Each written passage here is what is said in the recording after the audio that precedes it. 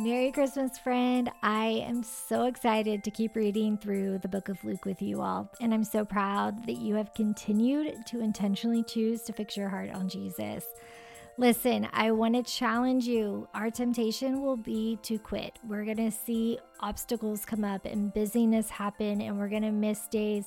Fight through that temptation. As the season gets busier, make this a priority. As you miss days, either intentionally choose to pick up where you've left off, or say, you know what, I missed that day and I'm going to pick up on the day that it is. Don't let shame enter in here. We are leaning into Jesus. We are choosing to celebrate him this season. Shame has no place here. I'm so excited to celebrate this season with you. Now let's dig into the book of Luke today. Luke chapter 6. On a certain Sabbath, Jesus was walking through a field of ripe grain. His disciples were pulling off heads of grain, rubbing them in their hands to get rid of the chaff, and eating them. Some Pharisees said, "Why are you doing that, breaking a Sabbath rule?" But Jesus stood up for them. Have you never read what David and those with him did when they were hungry? How he entered the sanctuary and ate fresh bread off the altar, bread that no one but priests were allowed to eat. He also handed it out to his companions. Then he said, "The Son of Man is no slave to the Sabbath. He's in charge." On another Sabbath, he went to the meeting place and taught. There was a man there with a crippled right hand. The religion scholars and Pharisees had their eyes on Jesus to see if he would heal the man, hoping to catch him in a Sabbath violation. He knew what they were up to and spoke to the man with the crippled hand. "Get up and stand here before us," he said. Then Jesus addressed them. "Let me ask you something. What kind of action suits the Sabbath the best? Doing good or doing evil? Helping people or leaving them helpless?" He looked around, looked each one in the eye, and he said to the man, "Hold out your hand." And he held it out, and it was as good as new. They were beside themselves with anger and started plotting how they might get even with him. About the same time, he climbed a mountain to pray. He was there all night in prayer before God. And the next day, he summoned his disciples. From them, he selected 12. He designated as apostles: Simon, whom he named Peter; Andrew, his brother; James, John, Philip, Bartholomew, Matthew, Thomas, James, son of Alphaeus, Simon called the Zealot, Judas, son of James, and Judas Iscariot, who had betrayed him. Coming down off the mountain with them, he stood on a plain surrounded by disciples, and was soon joined by a huge congregation from all over Judea and Jerusalem, even from the seaside towns of Tyre and Sidon. They had come both to hear him and to be cured of their diseases. Those disturbed by evil spirits were healed.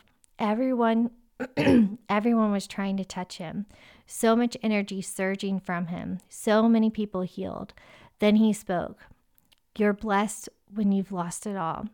God's kingdom is there for the finding. You're blessed when you're ravenously hungry.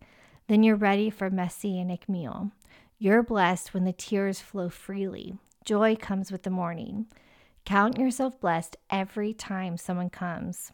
Every time someone cuts you down or throws you out. Every time someone smears or blackens your name to discredit me. What it means is that the truth is too close for comfort, and that person is uncomfortable. You can be glad when that happens. Skip like a lamb if you like, for even though they don't like it, I do, and all heaven applauds. And know that you are in good company. My preachers and witnesses have always been treated like this. But it's trouble ahead if you think you have made it. What if what you have is all you'll ever get? And it's trouble ahead if you're satisfied with yourself. Yourself will not satisfy you for long. And it's trouble ahead if you think life's all fun and games. There's suffering to be met, and you're going to meet it. There's trouble ahead when you live only for the approval of others, saying what flatters them, doing what indulges them. Popularity contests are not truth contests. Look how many scoundrel preachers were approved by your ancestors. Your task is to be true, not popular.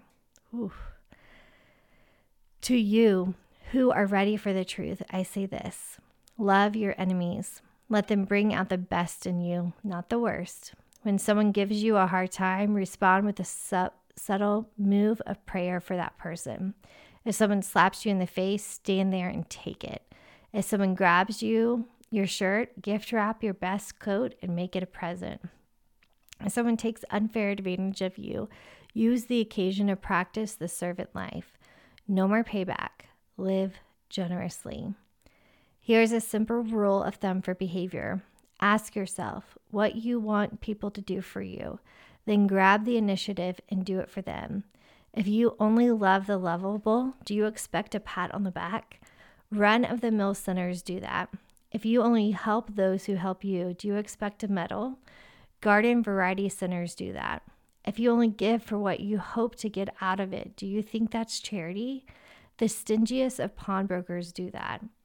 I tell you, love your enemies. Help and give without expecting a return. You'll never, I promise, regret it.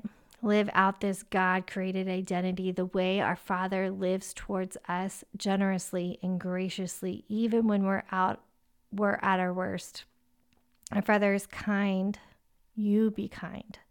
Don't pick on people, jump on their failures, and criticize their faults, unless, of course, you want the same treatment.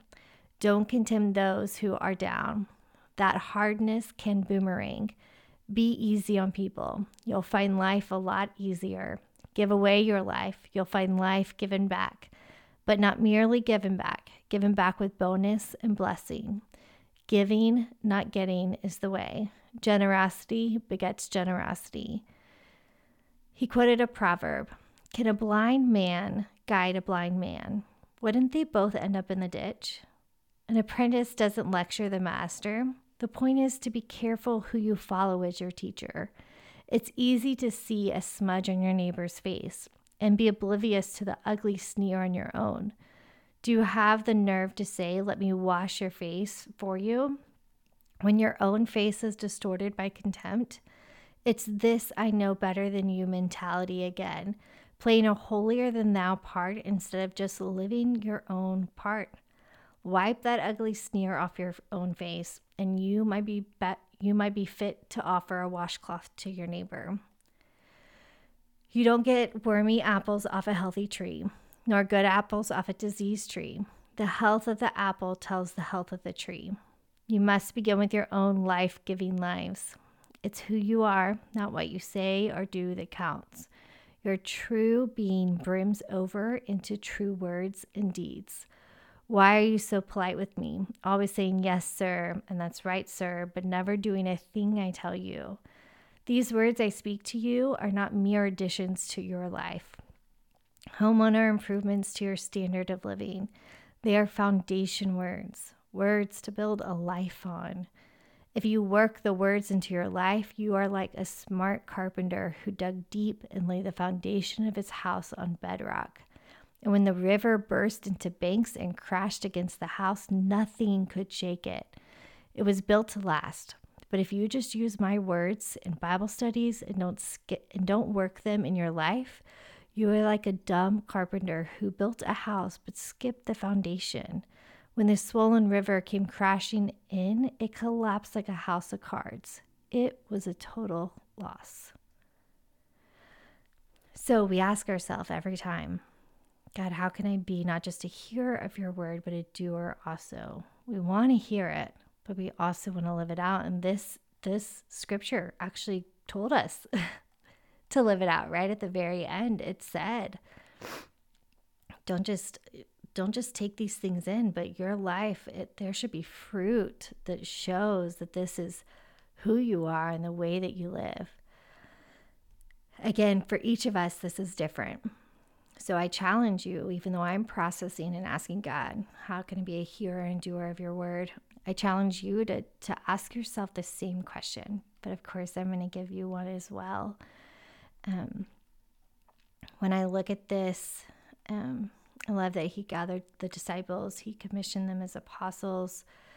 But man, the part, I think I said it out loud. I'm trying to find it here now, where it talked about, I think it was verse 26, popularity contests are not truth contests. Look how many scoundrel preachers were approved by your ancestors. Your task is to be true, not popular. So for me, a lot of this, of what I read of your task is to be true, not popular. And then going into this of, like, look at yourself. I feel like there were so many just different examples of this, of what can you do about yourself? And then how can you be kind to other people? And I think a lot of times our attention is shifted the other way around, right? Like we can see what needs to change in others, especially even at the holidays. It's hard when we get around family members, or even when we're around our own family extra, and personalities are exaggerated or elevated or whatever. And so in this passage, what we see is focus on yourself. Do in you what you can do, and then be generous with others. Be generous with your possessions, with your belongings, but also generous with your thoughts and opinions and emotions. And that doesn't mean that you let everybody in, but it does mean that you live kind and respectfully with all people. So that would be my doer takeaway of this. This Advent study is brought to you by Online Women's Bible Study, a Bible study platform for busy women just like you. If you want to know God through His Word better, I am giving you a week free to try out being a member at onlinewomensbiblestudy.com. Plus, use the promo code Hearers and Doers for an extra 10% off. This is the perfect time to join because we are doing some special things for Advent I don't want you to miss. I'd love to hear your big takeaways from today's episode. Would you share them? Post them on social media and be sure to tag me at Becky Kaiser. And if you loved today's episode, don't forget to give it an awesome review because that helps others find the show too. And you can always text the link to friends so they don't miss it either. I hope you have an awesome rest of your day. Merry Christmas, my friend.